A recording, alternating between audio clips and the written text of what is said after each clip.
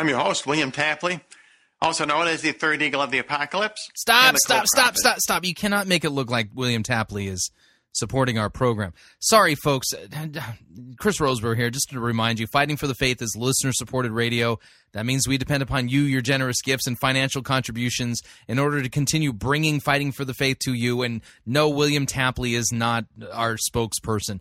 If you don't already support us financially, you can do so by visiting our website, fightingforthefaith.com. When you get there, you'll see two friendly yellow buttons. One says Donate, the other says Join Our Crew. And when you join our crew, you're signing up to automatically contribute $6.95 to the ongoing work and mission of Fighting for the Faith and Pirate Christian Radio. And, of course, if you would like to specify the amount that you would like to contribute, you can do so by clicking on the Donate button, or you can make your gift payable to Fighting for the Faith and send it to Post Office Box 508, Fishers, Indiana, zip code 46038.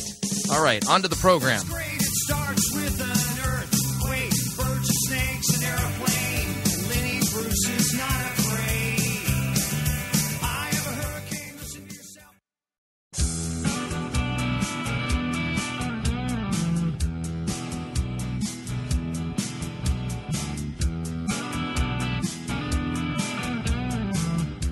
It's time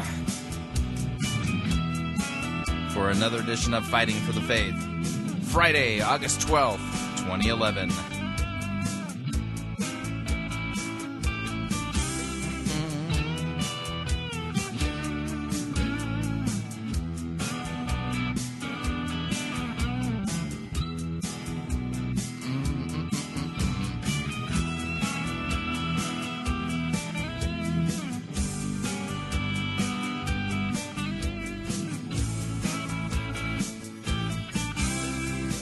All right, let's see here. Oh, man.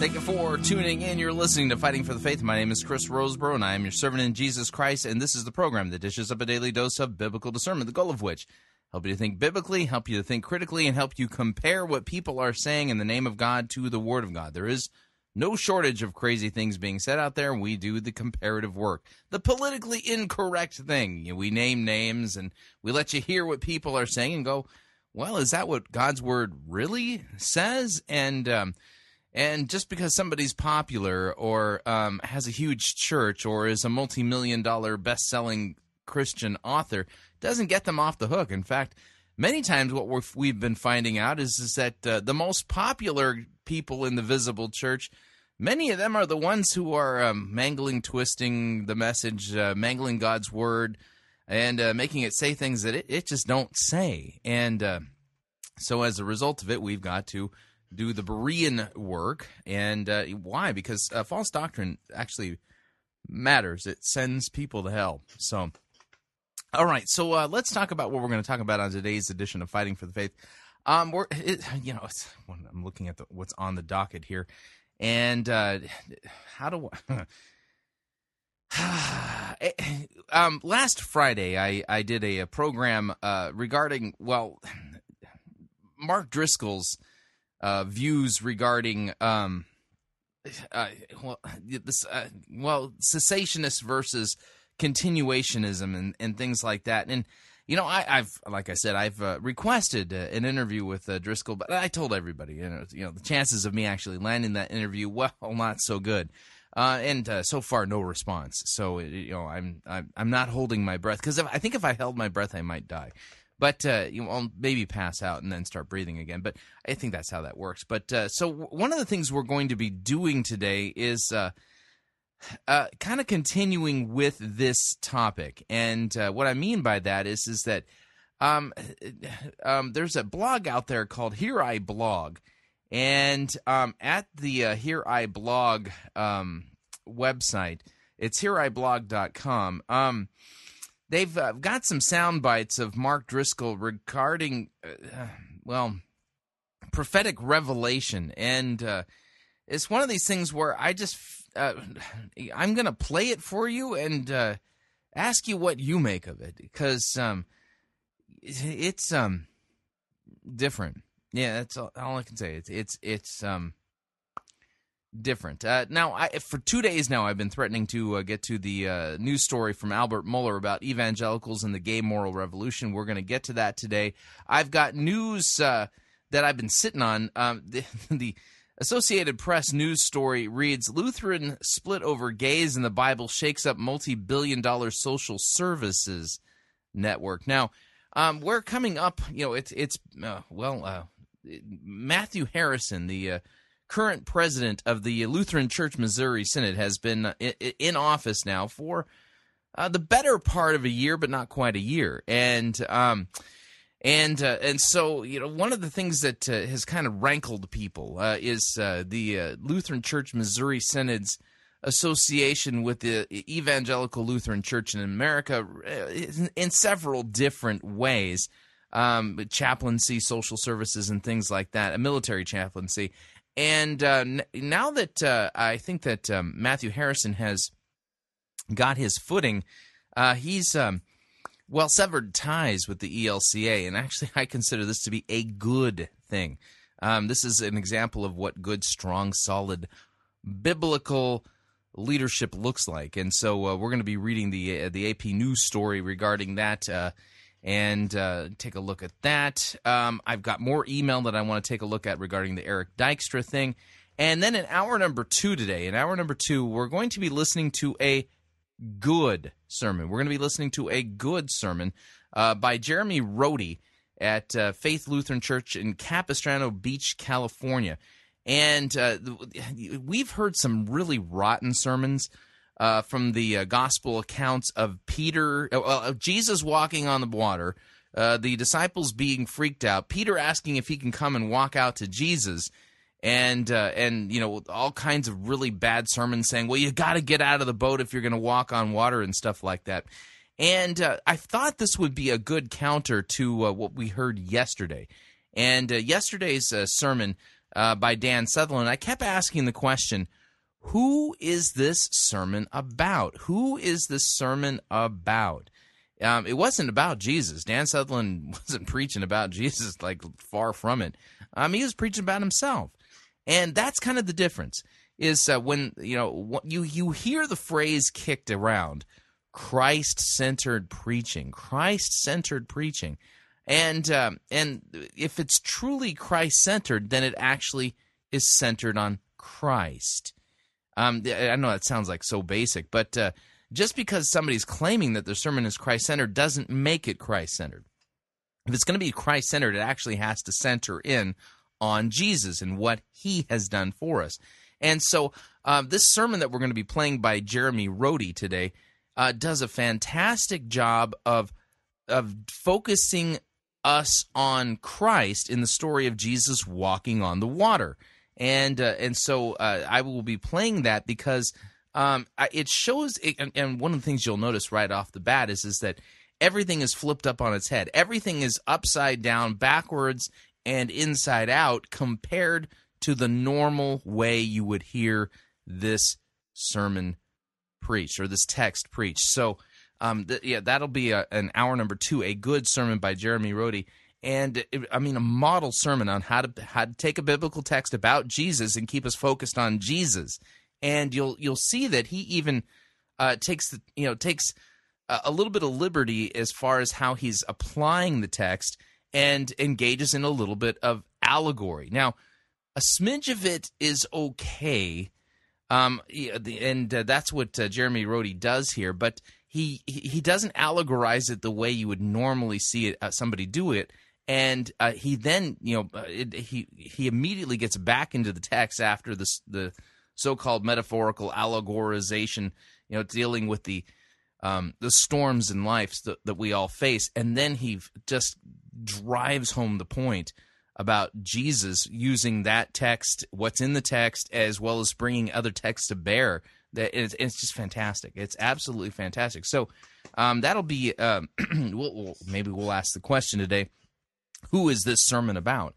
And I think you will find that it isn't about me or isn't about you. It's about Christ, which is what a sermon really should be about. So we've got lots of ground to cover. By the way, kind of by way of a note, I have been regularly checking back to William Tapley's channel there on YouTube. You can find it at youtube.com/Third Eagle Books. youtube.com/Third Eagle Books. And he has not put up a new video since July 22nd. I'm hoping that the Third Eagle is okay. He does this from time to time where he has stretches where he doesn't put YouTube videos together. And I don't know what he's doing. I wish he would repent because his stuff is just like crazy. But every time I hope that that's what he's doing, it turns out that he isn't. So anyway, I just want to let you know, it's been a while since we've had a Third Eagle of the Apocalypse update, and the reason being is because he hasn't updated his YouTube channel since the 22nd. The last video he has up there is like part 3 of this Comet Elenin thing, and yeah, and just we've already done Comet Elenin, and there's no point in going back and doing that one again. Anyway, so let's dive into the program proper, and let's take a look at some more email regarding Eric Dykstra.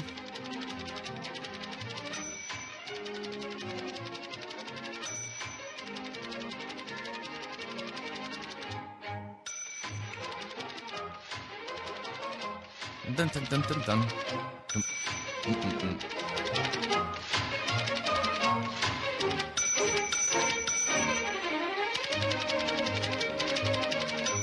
All right. This email comes to us from Walter in Hanover, Maryland. Walter in Hanover, Maryland. He writes, Chris, thank you again for exposing the dangers of the Dykstras and other seeker-sensitive, purpose-driven pastors.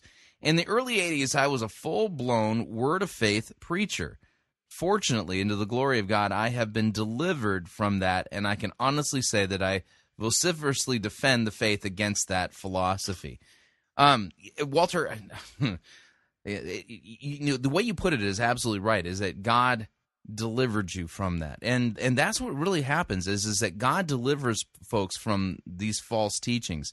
And many times, God uses other people to do that. I personally, when I was a young lad, I got caught up in the New Apostolic stuff. My wife and I both, took a ride on kind of the crazy Patricia King gang train, and God, graciously delivered us out of that via just the patient and loving, kind work of a laywoman at Aurora Nazarene Church in Seattle, Washington. So, but you're right. That's the way to describe it. God delivers you from this. So he says, as an observer of the Word of Faith, and more recently the seeker-sensitive, purpose-driven movements, I've noticed something. Have you noticed how most of the Word of Faith preachers sound the same? If you listen to Creflo Dollar, you hear Kenneth Copeland. If you listen to Charles Capps, you hear Kenneth Hagin, etc. I found that I was hearing the same thing when I was listening to Eric Dykstra, minus the Southern accent. I thought I was listening to Perry Noble. What was I hearing? A condescending, condemning baseball bat being slammed across my head. I didn't hear any compassion or love or any refreshing word of God. Even the scriptures that confront my sinfulness, that cause me to have godly sorrow, are coupled with God's mercy and grace when I repent. The scriptures don't leave me condemned, but give me hope, and hope of the forgiveness of sins from Christ. The preaching of Eric Dykstra et al. Condemns and leaves you condemned, condescends and leaves you unworthy of them. I hear a works doctrine to gain approval from the pastor. I hear a philosophy in opposition to the true Word of God. I have listened to more Word of Faith preachers over the years, and I find it a little disconcerting that they sound the same. It is as if they all have the same devilish spirit. Thanks again for exposing the dangers of the seeker-sensitive, purpose-driven movement. Thank you, Walter. Walter, thank you for the email. And, that's kind of the thing is that the more I study the seeker-sensitive movement, there's reasons why seeker-sensitive, purpose-driven movement and the emerging and emergent church are actually kissing cousins. And you go, well, how can that be? Because a lot of the guys in the seeker-driven movement are conservative in the sense that they affirm the inerrancy of Scripture. They affirm the cardinal doctrines of the historic Christian faith. Well, here's the thing: is that when you study the roots of where the seeker-driven, purpose-driven church ecclesiastical form comes from, it was actually invented by Peter Drucker, and And what he did is he took the model that he created for U.S. corporations and brought that into the church. When I was doing my MBA at Pepperdine, we read essays and works by Peter Drucker talking about purpose-driven corporations. The idea of a purpose-driven corporation is that's one that has a singular mission and vision, and everybody gets behind that, and everybody can feel like they're part of something bigger than themselves. Well, that's on purpose because Peter Drucker was a Soren Kierkegaardian existentialist, and also was influenced by the philosophical ideas of the socialist utopian Martin Buber, and so when Drucker invented the corporate model that he invented, it was on purpose because he was trying to create autonomous communities that people can be a part of, and those autonomous communities would solve the problem of people's existential angst, as a result of living and breathing and existing in the modern world. And what's interesting is that Drucker in 1949 wrote an article about talking about Kierkegaardian existentialism and the ideas that Kierkegaard was kicking around. And you got to understand, in the late 19th century, early 20th century in Germany, there was a lot of conversation, a lot of philosophical speculation going on by the top thinkers of German society regarding the role of the individual versus the community. And Kierkegaard, at least the way Drucker interpreted Kierkegaard had the idea that that human beings in this world don't have an individual existence. There aren't individuals. There's only citizens, and so in order for a person to have an individual existence, that only occurs in the spiritual plane, in the spiritual realm, as a person stands before God. So his interpretation of Kierkegaard is that individuals only exist face to face with God in the spiritual realm, and in this in this earthly place, there aren't individuals. There's citizens and members, people who are members of a community. And I think it's important to note, when you look at the seeker-driven movement, they don't say that they are a community of believers. Over and again, these seeker-driven, purpose-driven churches, they'll say they are a community of small groups.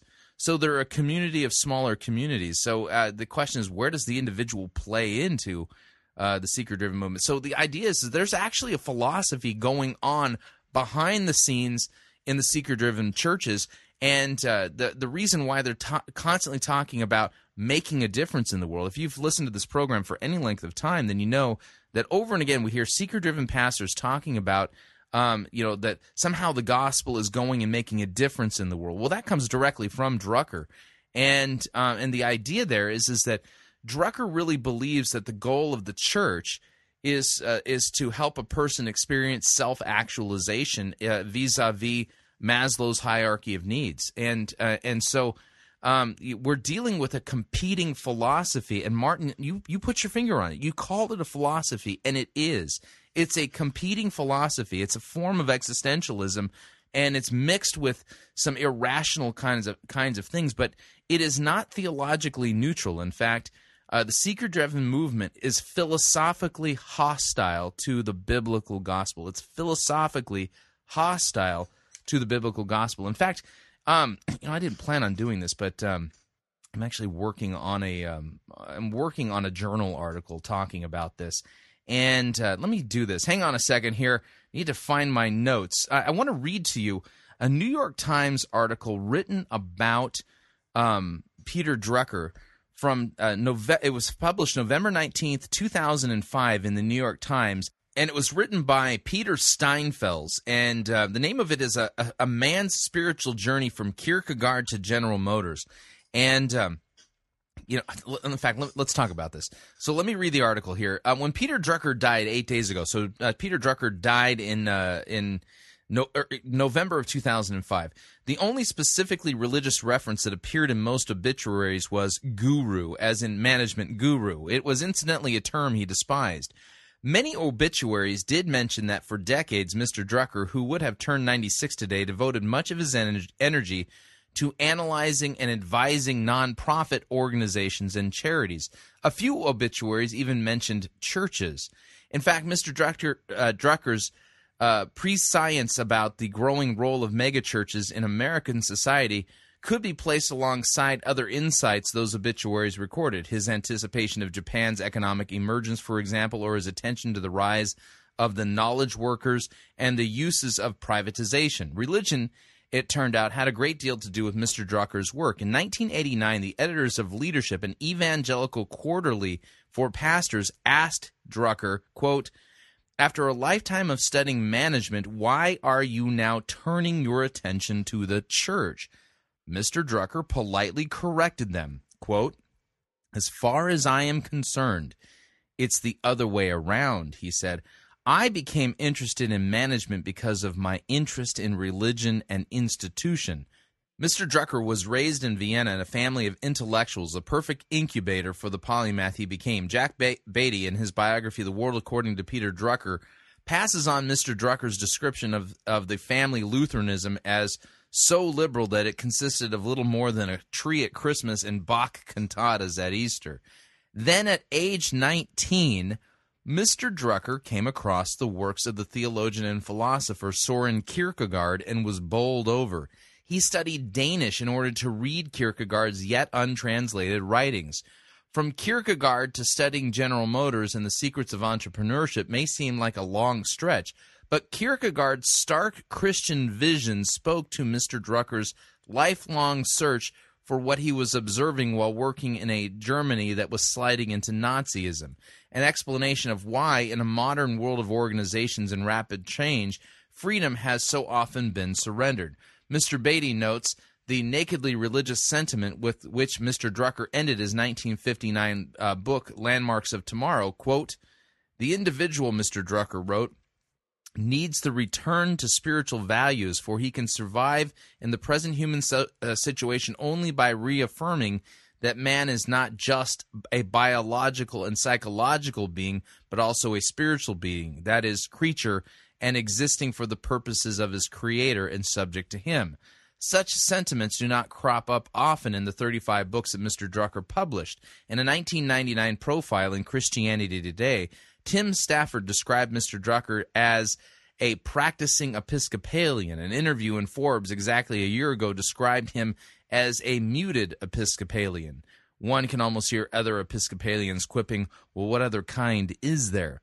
As Mr. Stafford observed, Drucker hardly ever uses theological or biblical terminology to express himself, even if he is writing about something that easily fits theological categories. With some other management writers, this might be an accident, but Drucker is so well educated in philosophy and theology that it has to be a conscious choice. The point is that Drucker is not a man of pious gestures. So if Mr. Drucker's religious interests were not more widely noticed, it was due to his own reticence as much as to any antipathy to religion in the world of business or ideas. Still, once one becomes aware of his religions as well as his political outlook, it is not hard to see them as underpinnings for much of his thinking about the human obligations of management and the importance of community in an unstable world. His reticence disappeared, of course, when he was addressing religion and management directly. He tossed out ideas and opinions in his usual dizzying fashion, comparing Reformation-era Calvinists and Jesuits, declaring revolutions in the human spirit, obviously less concerned about being wrong than about not provoking thought. The future was with pastoral churches, he argued. Now, this is the point I want you... all of this is all prelude to this section of this news story. This is where the real important stuff is, so watch this. The future was with pastoral churches, he argued, ones that put a higher priority on answering people's needs than perpetuating some specific doctrine or ritual or institutional structure. Yeah, This is like, what? Let me see if I have this straight. Peter Drucker believed that the future was about pastoral churches that were not perpetuating specific doctrine or ritual or institutional structure. See, he was reinventing the church from the ground up, and the idea of specific doctrines, he left those out on purpose. Okay, and who were his disciples? Who were the three men that Peter Drucker discipled? Answer: Rick Warren, Bill Hybels, and Bob Buford of Leadership Network. Anyway, here's a direct quote from Drucker. Quote, "Very bluntly, people are dreadfully bored with theology," he told the editors of Leadership in 1989. And, quote, "I sympathize with them. I've always felt that quite clearly the good Lord loves diversity.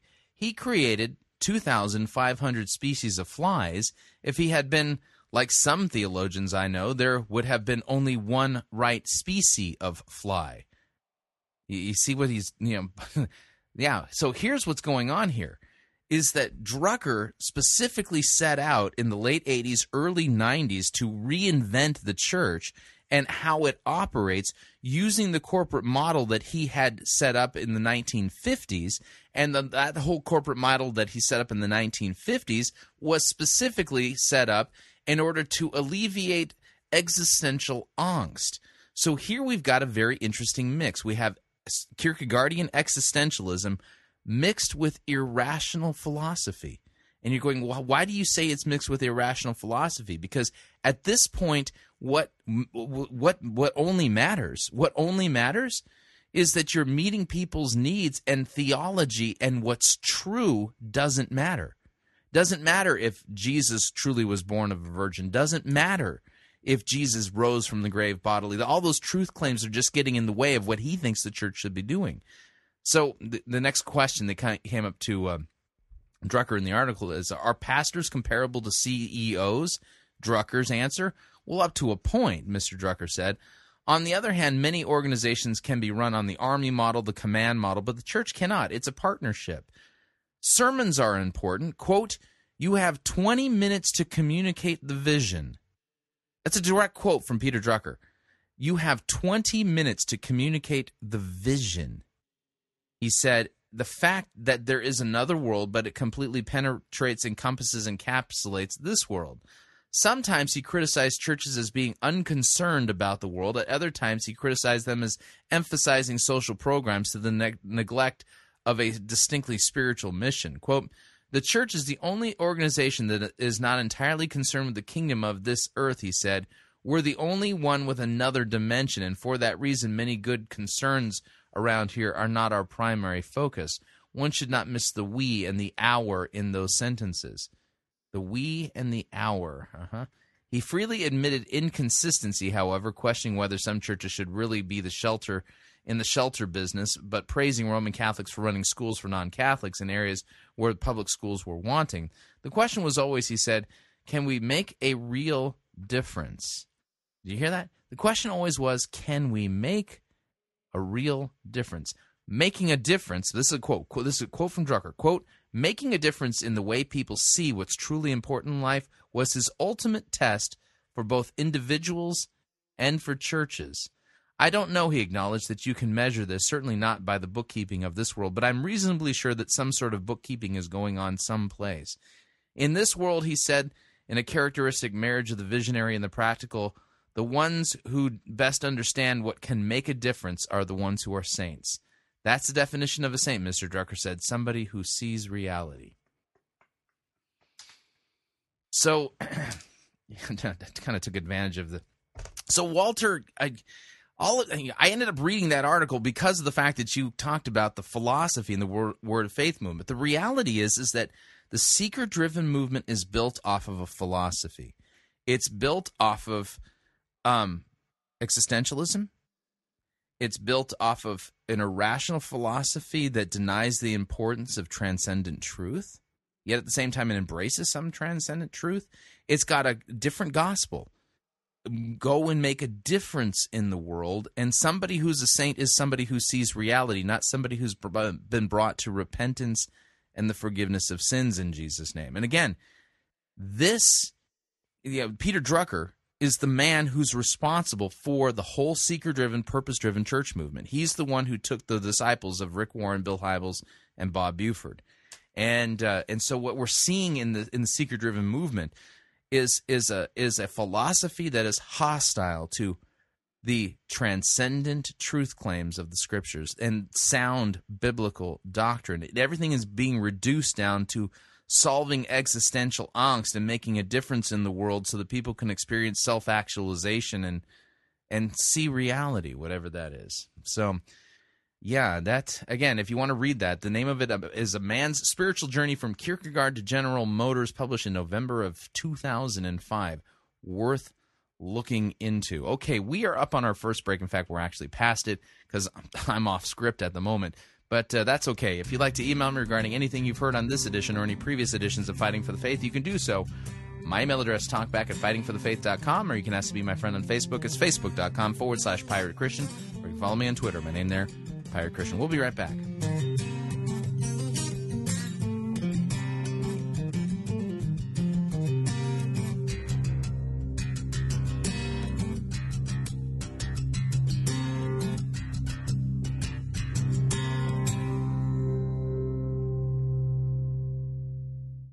Unless your righteousness surpasses that of Rick Warren, you cannot be saved.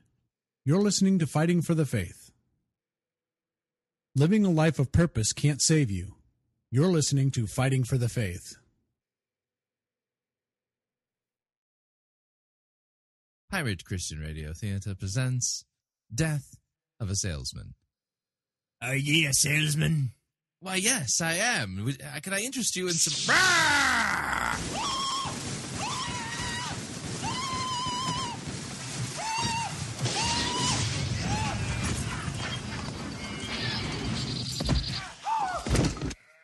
You're listening to Pirate Christian Radio.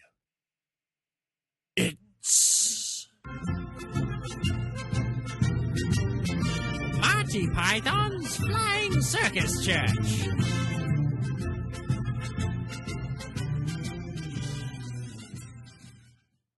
So the new pastor came in and shut down the Sunday school, canceled the adult Bible study, dumped the hymnals, sacked the choir, and put in a praise band and started preaching sermons that sound like they could be preached or done on Dr. Phil's program. It's awful. I didn't expect a kind of purpose-driven inquisition. Nobody expects the purpose-driven inquisition. Our chief weapon is purpose. Purpose and vision. Vision and purpose are two weapons. Our purpose and vision and ruthless relevance are three weapons. Our purpose, vision, and ruthless relevance and an almost fanatical devotion to Rick Warren are four weapons. Now, amongst our weaponry are such elements as purpose, vision. I'll come in again. I didn't expect a kind of purpose-driven inquisition. Nobody expects the purpose-driven inquisition. Amongst our weaponry are such diverse elements as purpose, vision, ruthless relevance, and almost fanatical devotion to Rick Warren, and nice Hawaiian shirts. Oh, damn. I can't say it. You'll have to say it. What? You'll have to say what the bit about our chief weapons are. I couldn't do that.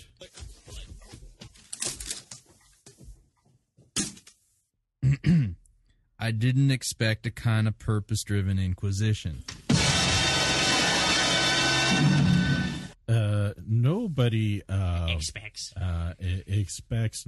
Nobody expects the purpose-driven Inquisition? I know.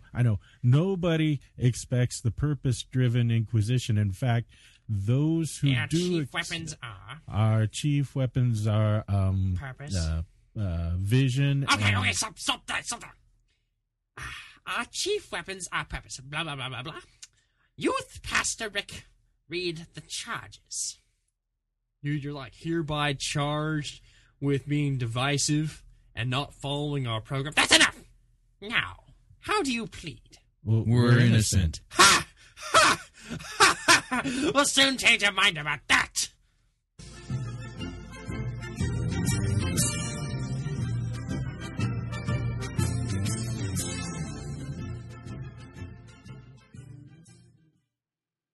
Chris Roseborough here to talk about this month's perk for those of you who are members of the Fighting for the Faith Pirate Christian Radio crew. Have you ever been to Walt Disney World or Disneyland and taken a VIP tour of one of those parks? Well, if so, then you know just how valuable those tours can be in pointing you to things that you had never even noticed before. Well, this month's resource, Dr. Paul Kretzmann's popular commentary on the Gospel of Matthew, is like a VIP walk-through tour of the Gospel of Matthew itself.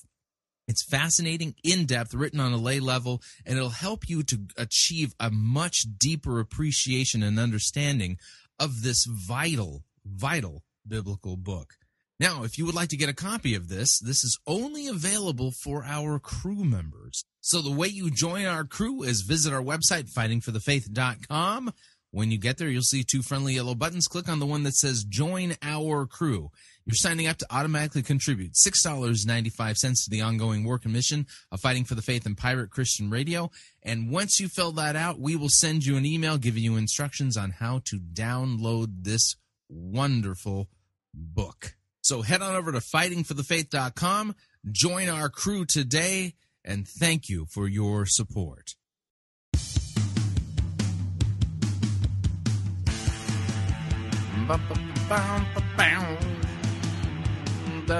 All right, we're back.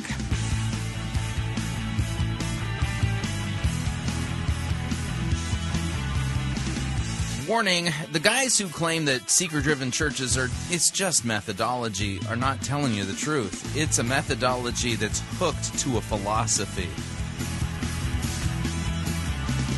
Just a reminder, Fighting for the Faith is listener-supported radio. That means we depend upon you and your generous gifts and financial contributions in order to continue to bring Fighting for the Faith to you as well as to the world. And you can partner with us financially by visiting our website, fightingforthefaith.com. When you get there, you'll see two friendly yellow buttons. One says Donate, the other says Join Our Crew.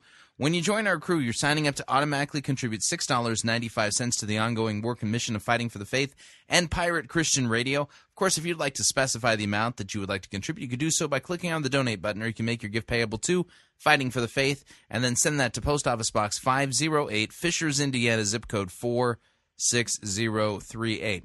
Okay, I've got a Mark Driscoll segment that I want to do here. I do not have music that I do when we discuss Mark Driscoll, and this is one that this kind of goes into the category of I'm not sure what to make of this. And remember last week we played the section from Mark Driscoll. Yeah, kind of, Mike, well, anyway, we played that last week where he was talking about non-cessationists versus cessationists, and he was saying that cessationists are worldly, which, by the way, is a category fallacy. Cessationists are not saying that miracles are not possible. Cessationists would say absolutely miracles are possible. Cessationists would say that that's not how God operates currently. There's certain ways in which you can define cessationism. There's hard-boiled version and the poached version and so forth. But the idea is that the apostolic gifts, the apostolic miracles, they don't need to be reproduced today. We have them all recorded in the Scriptures, and so it's not normative, nor is it necessary for God to be doing all the different kinds of miracles that he has done. Now, does that mean that God can't do miracles? No. Does that mean that God won't do miracles? No. It's just that that's kind of not normative. Anyway, the guy who runs the Here I Blog website, hereiblog.com, well, he's uncovered some stuff from Mark Driscoll that has me kind of scratching my head, and I'm going to pass this along to you and ask the question, what do you think? So here's Mark Driscoll talking about the fact that he gets prophetic dreams. Here we go. I start getting prophetic dreams, God showing me the future. A gift of discernment kind of comes to the fore for me. Not all the time, but I can see somebody and I just know their story. I remember walking up to people and I'm one woman telling her, last night, did your husband grab you by the throat, throw you up against the wall, threaten you, and tell you that if you told me that he would kill you? She's crying. She says, how did you know? I said, I don't know. I see it. I see it like a film. Go up to another person. Hey, I believe that you were sexually abused when you were young. Did so-and-so do this to you? when you were this age? And, did a comforting spirit come to you at that point? And a demon masquerading as an angel of light? And they said, yeah. How did you know? I was like, I saw it. I start having dreams. I start seeing things. I start reading people's proverbial mail. I did not know what to do with any of this. Because in my theology, I'm a cessationist. That means that I believe that the supernatural essentially ceased in the early church. Okay, now I'm going to point something out here. Driscoll said this in 2008. So in 2008, he identified himself as a cessationist. Something's changed. Something's budged in his theology. Apparently his experience has caused him to rethink his theology. So we don't have charismatic gifts today, and the demonic activity isn't real, especially for believers. Okay, that's clip number 1. Here's clip number 2. It's significantly longer. And again, I'm just putting this out here and asking you all the question, what do you make of this? Some people actually see things. This may be gift of discernment. On occasion, I see things. Like I was meeting with one person, and they didn't know this, but they were abused when they were a child. And I said, when you were a child, you were abused. This person did this to you, physically touched you this way. He said, how do you know? I said, I don't know. It's like I got a TV right here, and I'm seeing it. I said, no, that never happened. I said, go ask them. Go ask them if they actually did what I think they did, and I see that they did. And they went and asked this person, when I was a little kid, did you do this? And the person said, yeah, but you were only like a year or two old. How do you remember that? I said, oh, Pastor Mark told me. Okay. I'm not a guru. I'm not a freak. I don't talk about this. If I did talk about it, everybody would want to meet with me, and I'd end up like one of those guys on TV. But some of you... correct me if I'm wrong, but isn't he talking about it? Otherwise, we wouldn't be listening to him talking about it. Have this visual ability to see things. There was one woman I dealt with. She'd never told her husband that she had committed adultery on him early in the relationship. I said, she's sitting there with her husband. I said, I think the root of all this, I think Satan has a foothold in your life because you've never told your husband about that really tall blonde guy that you met at the bar. And then you went back to the hotel and you laid on your back and you undressed yourself and he climbed on top of you and you had sex with him and snuggled up with him for a while. And deep down in your heart, even though you had just met him, you desired him because secretly he is the fantasy body type. I said, you remember that place? It was that cheap hotel with that certain colored bedspread. You had sex with the light on because you weren't ashamed and you wanted him to see you. You wanted to see him. She was just looking at me like, I said, it was about 10 years ago. See everything. She says, she looks at her husband. He says, is that true? She says, yeah. He was 6'2", blonde hair, blue eye. Yeah. Some of you, when you're counseling, you will see things. I mean, you will literally, gift of discernment, see things. I can't even explain it. It doesn't happen all the time. Sometimes your counselee, they will see things. I found this with people. I just say, okay, now I'm going to ask the demon questions. You tell me what they say. They don't say anything. It's like, what do you hear? And they said, nothing. I said, but I'm seeing stuff. I'm like, well, tell me, what's that? I'm seeing, when I was little, my grandpa molested me. I didn't know that. I said, well, let's not assume it's true. Go ask your grandpa. Grandpa says, yeah, when you were little, I molested you. Grandpa was assuming they'd be too young to remember. So he'd only molest grandkids up until a certain age. But they saw it. It's a supernatural. It's the whole other realm. It's like the Matrix. You can take the blue pill, you can take the red pill. You go into this whole other world. And that's the way it works. So I say, tell me everything you hear, tell me everything you see, and sometimes I see things too. I see things too. I've seen women raped. I've seen children molested. I've seen people abused. I've seen people beaten. I've seen horrible things done. Horrible things done. I've seen children dedicated in a cultic group. Okay, all right. I got to pause here for a second. This is really graphic, and he's describing these things in counseling sessions. Now, here's where I'm going, I've got a problem with this, and here's why. Because it's the gospel, not psychological counseling that heals people, for real. Okay, and back in the day, people would visit their pastor to confess their sins, and that wasn't the end of it. The most important part of that was to hear the absolution, to hear that Christ bled and died for those sins. What Driscoll is describing here is, something that seems like it's a competing form of the gospel, psychology in this sense. And here's the deal: I got to be real careful. There's a place for counselors and stuff like that, but something is just off here, and this is really graphic, and this is really.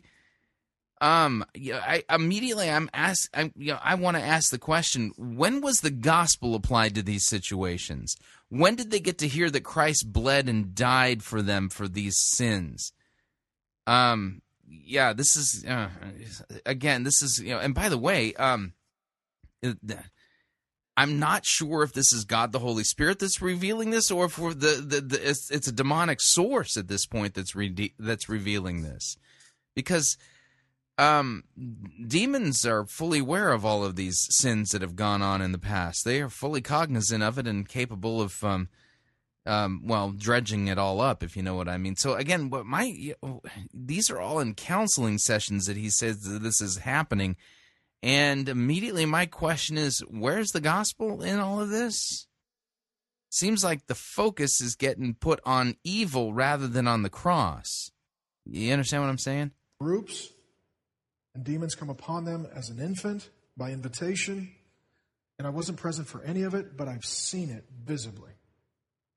Upon occasion, when I get up to preach, I'll see, just like a screen in front of me, I'll see somebody get raped or abused, and then I'll track them down and say, look, I had this vision, let me tell you about it. All true. One I had, I was sitting in my office at the old Earl building. This gal walks by, nice gal, member of the church. This one, the church was small. And it was just like a TV was there, and I saw the night before her husband threw her up against the wall, had her by the throat, was physically violent with her. And she said, that's it, I'm telling the pastors. And he said, if you do, I'll kill you. He was a very physically abusive man. She was walking by, and I just saw it.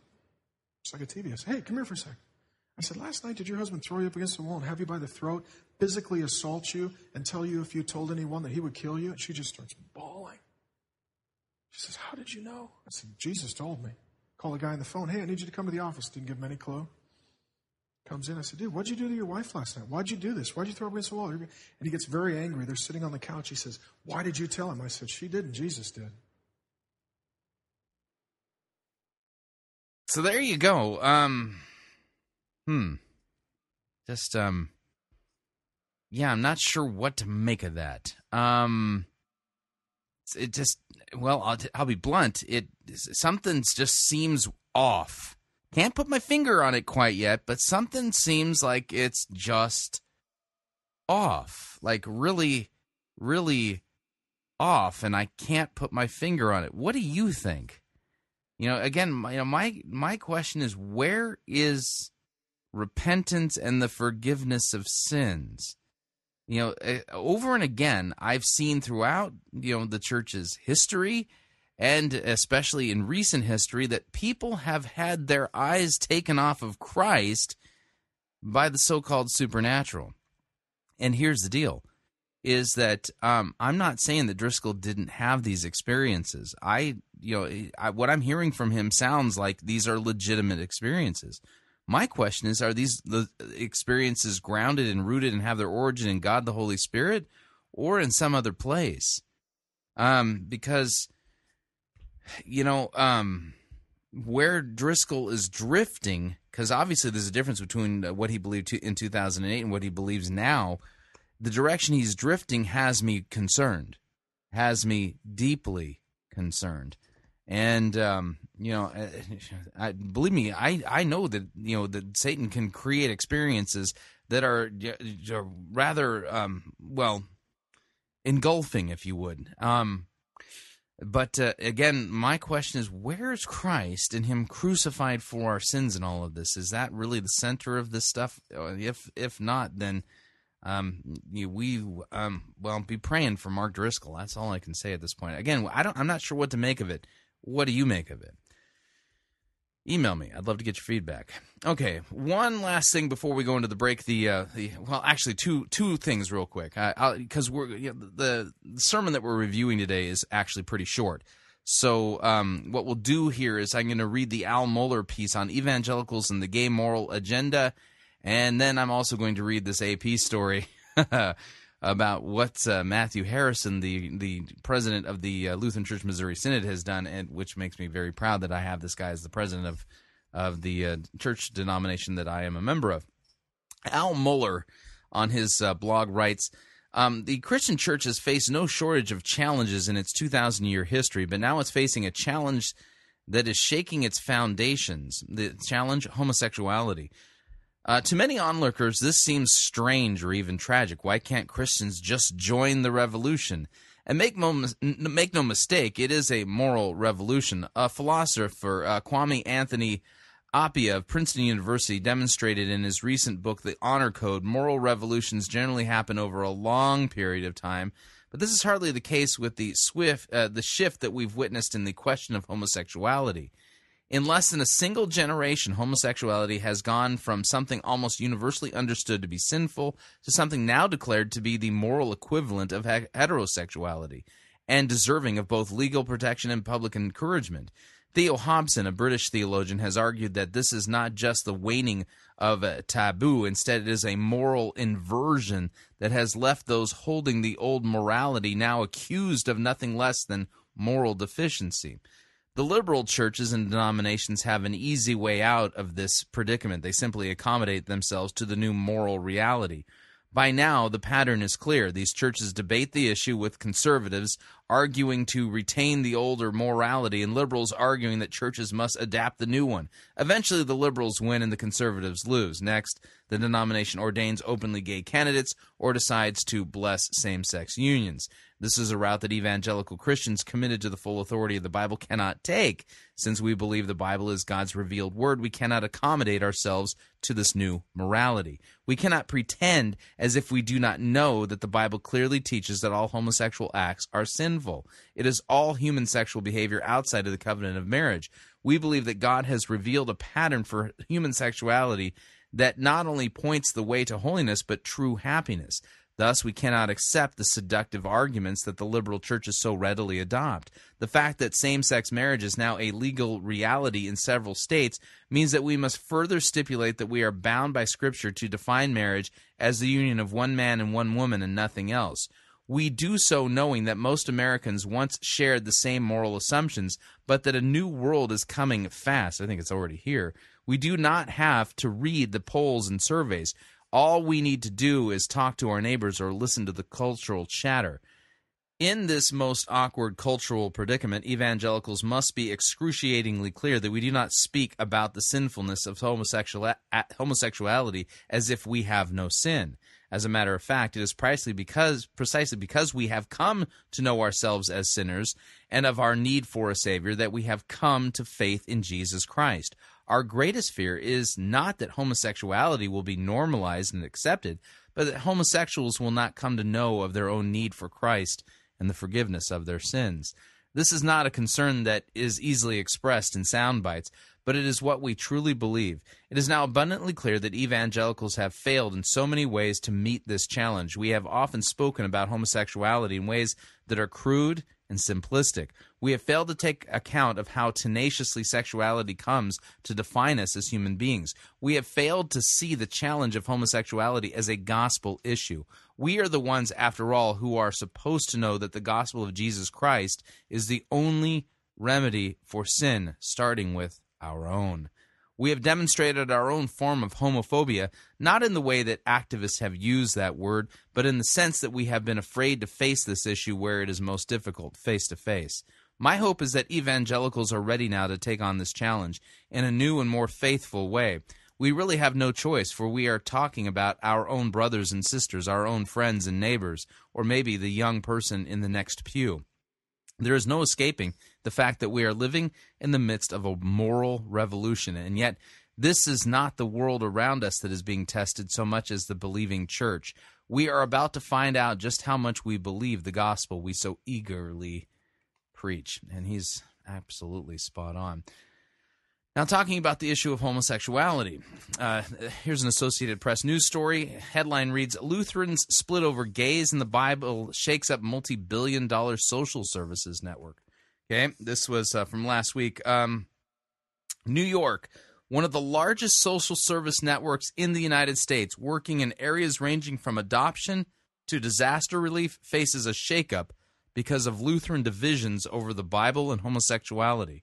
The Lutheran Church Missouri Synod, a theologically conservative denomination, said Wednesday that direct work with its larger and more liberal counterpart, the Evangelical Lutheran Church in America, has become difficult, if not impossible, because of doctrinal conflicts, including the 2009 decision by liberal Lutherans to lift barriers for ordaining gays and lesbians.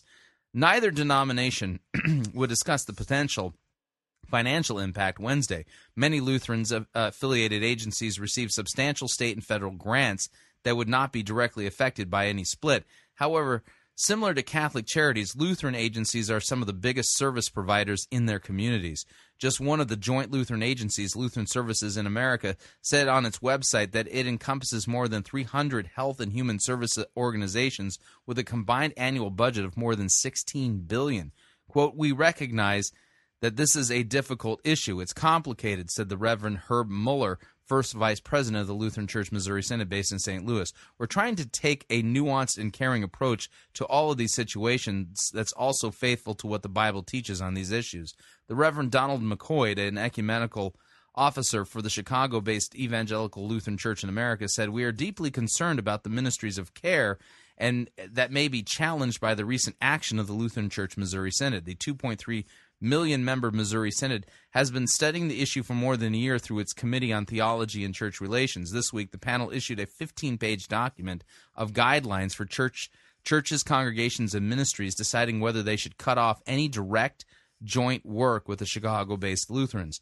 The only immediate announced break was for the Missouri Synod to stop its decades-old practice of training military chaplains with the Evangelical Lutheran Church in America. The president of the Missouri Synod, the Reverend Matthew Harrison, said that a statement that the decision effective next year was based on the ELCA decision on gay ordination and on the military's plan to repeal the Don't Ask, Don't Tell policy. However, the guidelines for evaluating joint relationships made it clear that cooperative work in many of the agencies is likely to end. The Missouri Synod Theology Committee said members of the denomination should examine whether joint cooperative agencies, 1, adopt operational principles alien or contrary to Scripture, hire a staff or leader whose lifestyle is scandalous or openly and unrepentantly sinful, have board members overseeing an agency who become conflicted because of differing beliefs, have leaders or staff who advocate policies contrary to the Christian faith. The committee used its most direct language to discuss the future of its core of chaplains who work outside of the military in nursing homes and hospitals and on college campuses, among other assignments. The ELCA's current theological course presents serious theological challenges to any continued cooperation in endorsement procedures, according to the Missouri Synod report. The tangle of Lutheran agencies is mainly the result of decades of splits and mergers among Lutherans in the United States. The Evangelical Lutheran Church in America, with about 4.5 million members, was formed from a merger of 4 church bodies with Danish, Finnish, German, and Swedish backgrounds. Mueller said in an interview that 18 of the 120 recognized service organizations of the Missouri Synod cooperate in some way with the Evangelical Lutheran Church in America. Mueller said that agencies would be evaluated on a case-by-case basis in a process that could take months. So here's the deal. I mean, it's not the Missouri Synod who's drifted away from what God's Word teaches. It's the ELCA. And they've drifted to the point where it's obvious that we cannot continue to work with them in many ways. And, I think Matthew Harrison and the folks there that are currently in charge of the Lutheran Church Missouri Synod are doing the right thing, because we have got to be faithful to God's Word, because ultimately this is a gospel issue, as Dr. Mueller pointed out. This is a gospel issue. What we're dealing with here is the ability to look a homosexual dead in the eye and say, listen, what you're doing is a sin. It's a sin that will send you to hell. And I'm not speaking as somebody who is righteous in and of himself, but as somebody who has been forgiven by the shed blood of Christ. You need to repent and be forgiven. It's strange days that we live in, but more and more of these types of splits are, well, they're inevitable as mainline liberal denominations continue to wander away from what the Bible so clearly teaches. And no Christian, no person who calls themselves a Christian has the right to attack, demean, impugn, and deconstruct God's word and put away those parts that, well, they just don't find to be culturally relevant or, put them out of step with the greater culture. We're called to proclaim repentance and the forgiveness of sins in Jesus' name to all nations, including the nation we currently live in. Okay, we are up on our second break, and when we get back, we're going to be listening to a good sermon. Yeah, a good sermon. So if you like to email me regarding anything you've heard on this edition or any previous editions of Fighting for the Faith, you do so. My email address, talkback@fightingforthefaith.com. Or you can ask to be my friend on Facebook. It's facebook.com/Pirate Christian. Or you can follow me on Twitter. My name there, Pirate Christian. We'll be right back.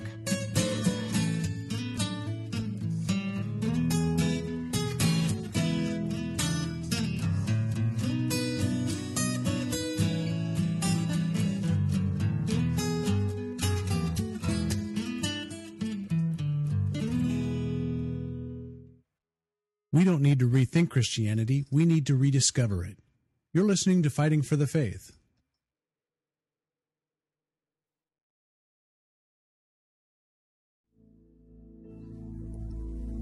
This is the air I breathe. This is the air I breathe.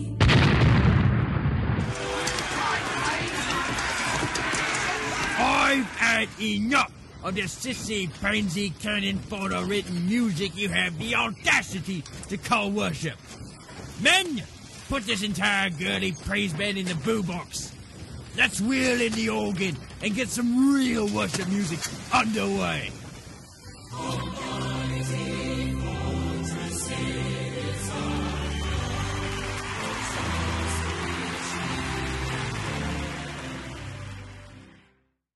Ye be listening to Pirate Christian Radio. Chris Roseborough here to talk about this month's perk for those of you who are members of the Fighting for the Faith Pirate Christian Radio crew. Have you ever been to Walt Disney World or Disneyland and taken a VIP tour of one of those parks? Well, if so, then you know just how valuable those tours can be in pointing you to things that you had never even noticed before. Well, this month's resource, Dr. Paul Kretzmann's popular commentary on the Gospel of Matthew, is like a VIP walkthrough tour of the Gospel of Matthew itself. It's fascinating, in-depth, written on a lay level, and it'll help you to achieve a much deeper appreciation and understanding of this vital, vital biblical book. Now, if you would like to get a copy of this is only available for our crew members. So the way you join our crew is visit our website, fightingforthefaith.com. When you get there, you'll see two friendly yellow buttons. Click on the one that says Join Our Crew. You're signing up to automatically contribute $6.95 to the ongoing work and mission of Fighting for the Faith and Pirate Christian Radio. And once you fill that out, we will send you an email giving you instructions on how to download this wonderful book. So head on over to fightingforthefaith.com, join our crew today, and thank you for your support.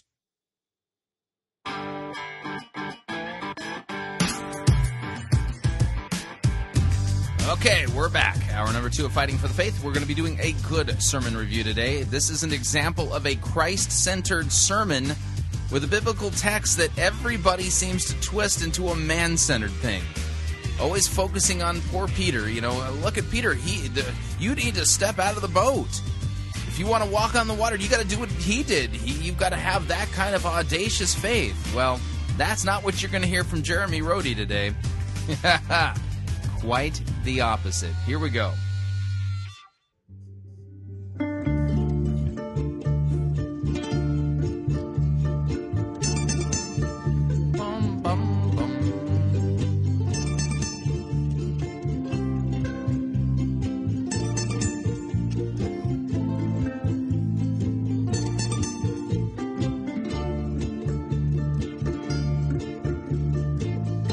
The The good, the bad, the ugly, we review it all here at Fighting for the Faith. We are an equal opportunity sermon reviewing service. Today's sermon comes to us via Faith Lutheran Church, Capistrano Beach, California.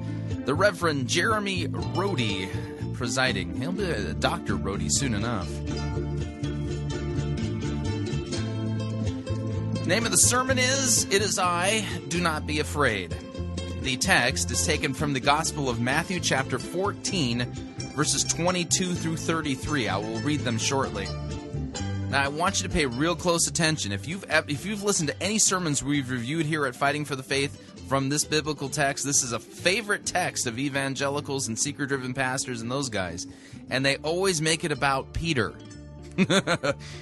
Not Jeremy Rohde. No, this is an example of what a Christ-centered sermon from this text sounds like. And he even engages in a little bit of homiletical liberty, if you would, comparing the storms of your life to the storm on the sea there. But don't get nervous about that, because he gets off of that pretty quick and gets into the biblical text.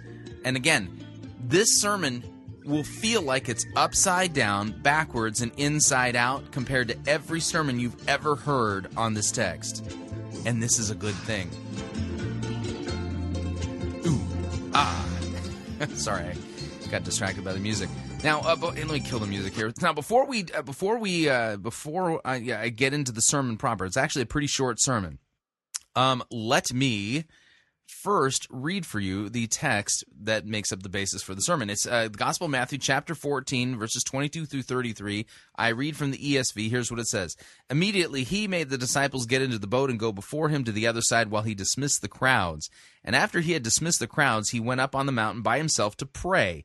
When evening came, he was there alone. But the boat by this time was a long way from the land, beaten by the waves, for the wind was against them.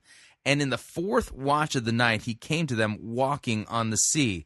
But when the disciples saw him walking on the sea, they were terrified and said, "It's a ghost!"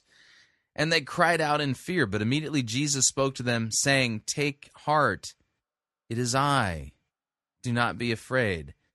Peter answered him, "Lord, if it is you, command me to come to you on the water." He said, "Come." So Peter got out of the boat and walked on the water and came to Jesus, but when he saw the wind, he was afraid. And beginning to sink, he cried out, "Lord, save me." Jesus immediately reached out his hand, took hold of him, saying, "O you of little faith, why did you doubt?"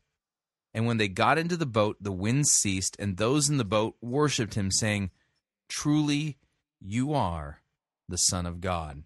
That text forms the basis of this sermon by the Reverend Jeremy Rohde. It is entitled, "It Is I, Do Not Be Afraid." Here we go. Grace to you and peace from our Lord and Savior Jesus Christ. The same Lord and Savior who came to his disciples in the midst of the storm now comes to us in the midst of these difficult times. Where two or three are gathered in my name, he says, there am I among them. What he said to his disciples on that stormy night, he also says to you. Take heart, it is I. Do not be afraid. These are words that we need to hear. Now, watch what he does here. Watch what he does. It's like he almost begins with application. Very interesting format that he's using for this sermon. But what he's saying is spot on, and it's not a torturing of the text. Watch what he does. It's amazing. Our Lord's word to us is so powerful that we are drawn in to his speaking. Here we are, with dry ground under our feet. And yet we know exactly what it is to have the stormy seas of this life raging around us a long way from the safety of the shore. Here we are in the calm and still of this sanctuary, and yet in our lives we feel as though beaten and battered by waves. Here we are, sheltered by four walls and a roof, and yet at work and at home we feel as though we are rowing against a wind that is constantly contrary to us. Our bodies are tired. Our wills are tested. Our hands have grown cold and calloused from working the oars. Outside this morning, a new day dawns. But there's darkness in the world, isn't there? The fourth watch of the night covers the earth. It's no wonder why we identify so deeply with those cold and tired disciples rowing against the storm. In fact, our Lord Jesus wouldn't have it any other way. He would have you see that just as He drew near to them, so this day He draws near to you. The Lord has never been one to desert His people, even when they deserved it. In fact, the entire Bible and all of history behind it testify to the opposite. Where there is sin, where there is trouble, the Lord Jesus draws near to forgive, to give strength. In the garden, when two sinners tremble and the good creation begins to decay around them, He comes near to them in the cool of the day. In the wilderness, where an exiled killer wanders alone, He draws near to him in a burning bush. On a stormy sea where 12 disciples are in great peril, He draws near to them, His feet upon the waves. And even to you, this very day, He draws near, setting His table in your midst. From His lips, there is holy absolution for you, for the forgiveness of your sins. And into your lips He places His very body and blood. Take heart. It is I. Do not be afraid. We might imagine that the disciples were quite terrified by that storm, and maybe they were. But if you listen closely to God's Word, He never actually mentions that they were terrified by the wind or the waves, by the darkness or the distance. Only one thing in particular terrifies them. And that, curiously enough, is the sight of Jesus walking toward them. When the disciples saw Him walking on the sea, they were terrified and said, "It's a ghost!" And they cried out in fear. Immediately Jesus spoke to them, "Take heart, it is I, do not be afraid."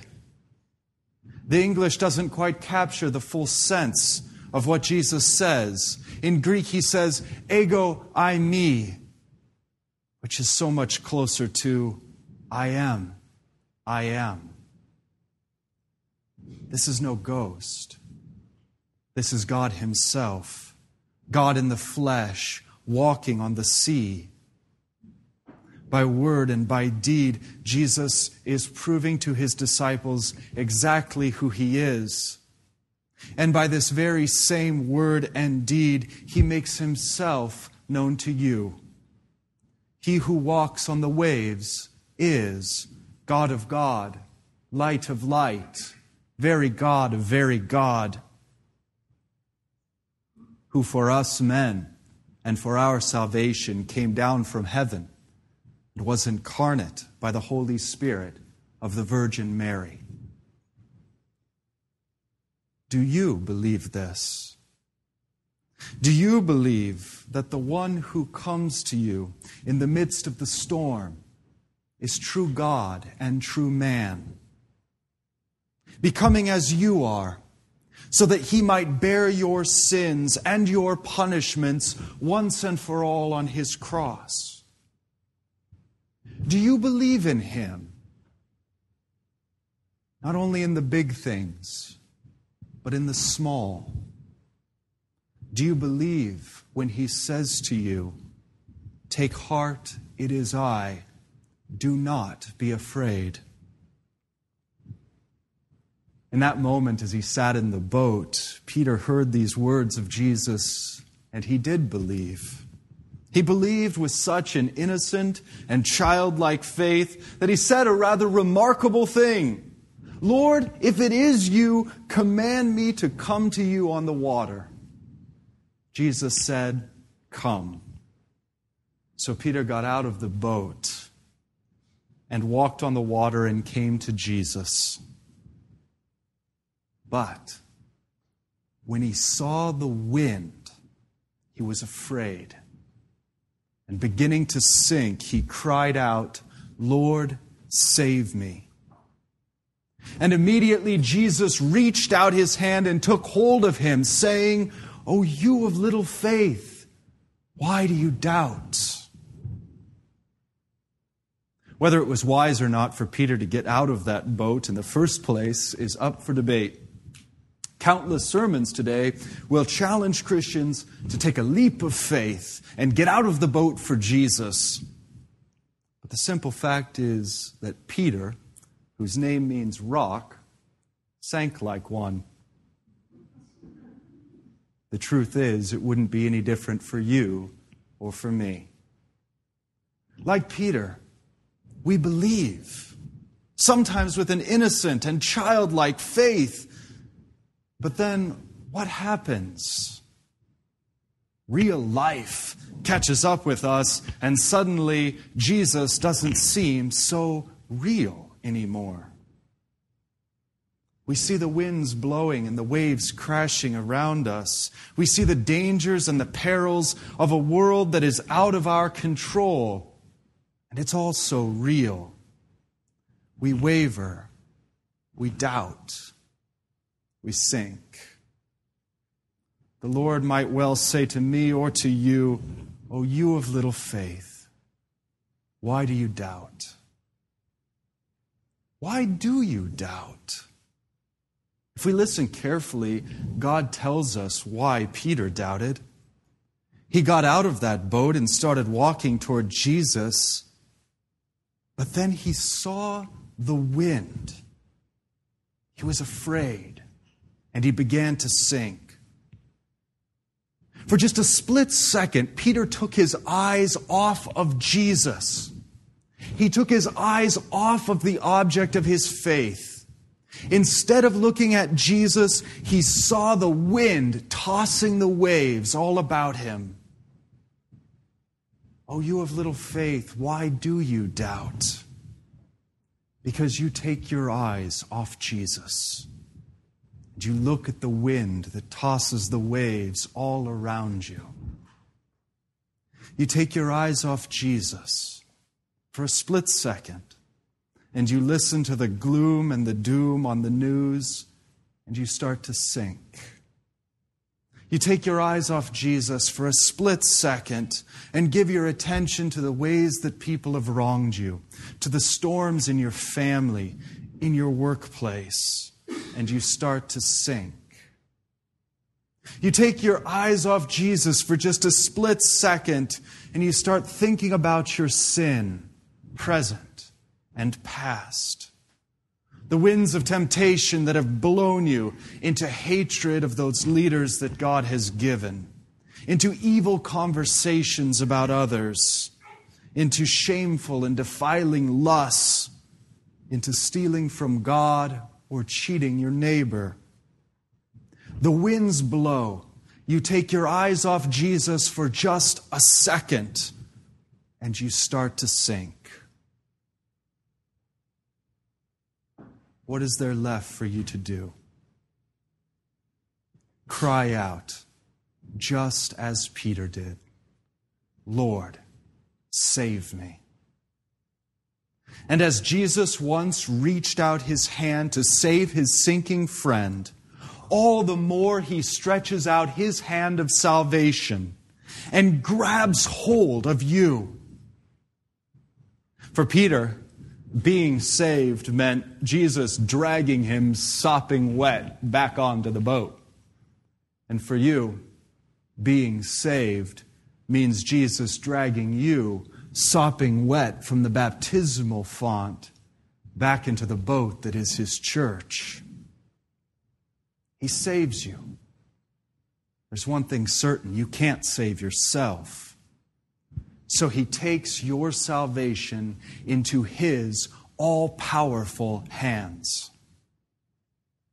The very hands that reached out for Peter are stretched out on the cross for you and for your salvation.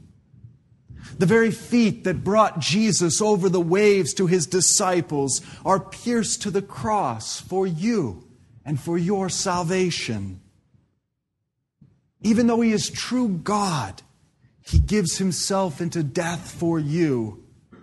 Or rather, because He is true God, He gives Himself into death for you.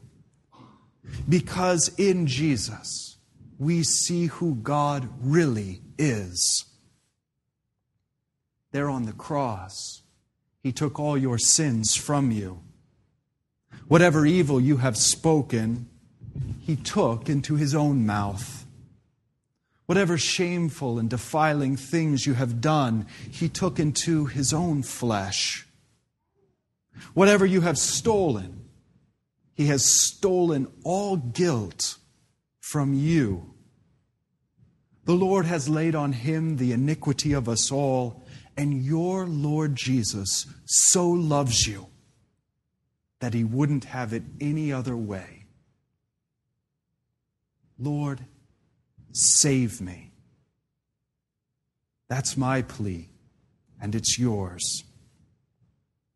And just as easily as our Lord and Savior pulled Peter up from the raging sea, so too He will pull you and all who believe in Him up from the very grave itself. I give them eternal life, and they will never perish, He says, for no one will snatch them out of my hand. When our eyes wander to any place other than Jesus, sin terrifies, and death terrifies. But with our eyes on Jesus, sin and death are taken away. And we boldly confess with one voice, I look for the resurrection of the dead. Have the wind and the wave caused you to doubt? Caused you to sink? Faith comes by hearing, and hearing by the word of Christ. Take heart, He says. It is I. Do not be afraid. Amen. Amen. You see what I mean? That was all about Jesus.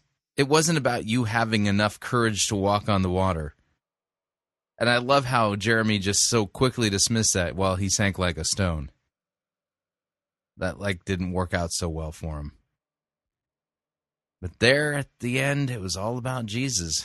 And there in the middle, it was all about Jesus. There in the beginning, it was all about Jesus. That's what it means to have a Christ-centered sermon. The text was all about Jesus. The sermon was all about Jesus and pointing you to Him. Focusing on what Christ has done and does for you. Big difference.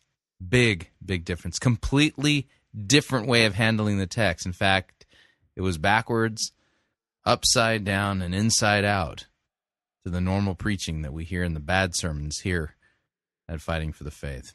So what did you think? I'd love to get your feedback. If you'd like to email me, you can. My email address, talkback@fightingforthefaith.com, or you can ask to be my friend on Facebook. It's facebook.com/Pirate Christian. Or you follow me on Twitter. My name there, Pirate Christian. Until tomorrow. No, not tomorrow. Monday. Till Monday. May God richly bless you in the grace and mercy won by Jesus Christ and His vicarious death on the cross for all of your sins. Amen.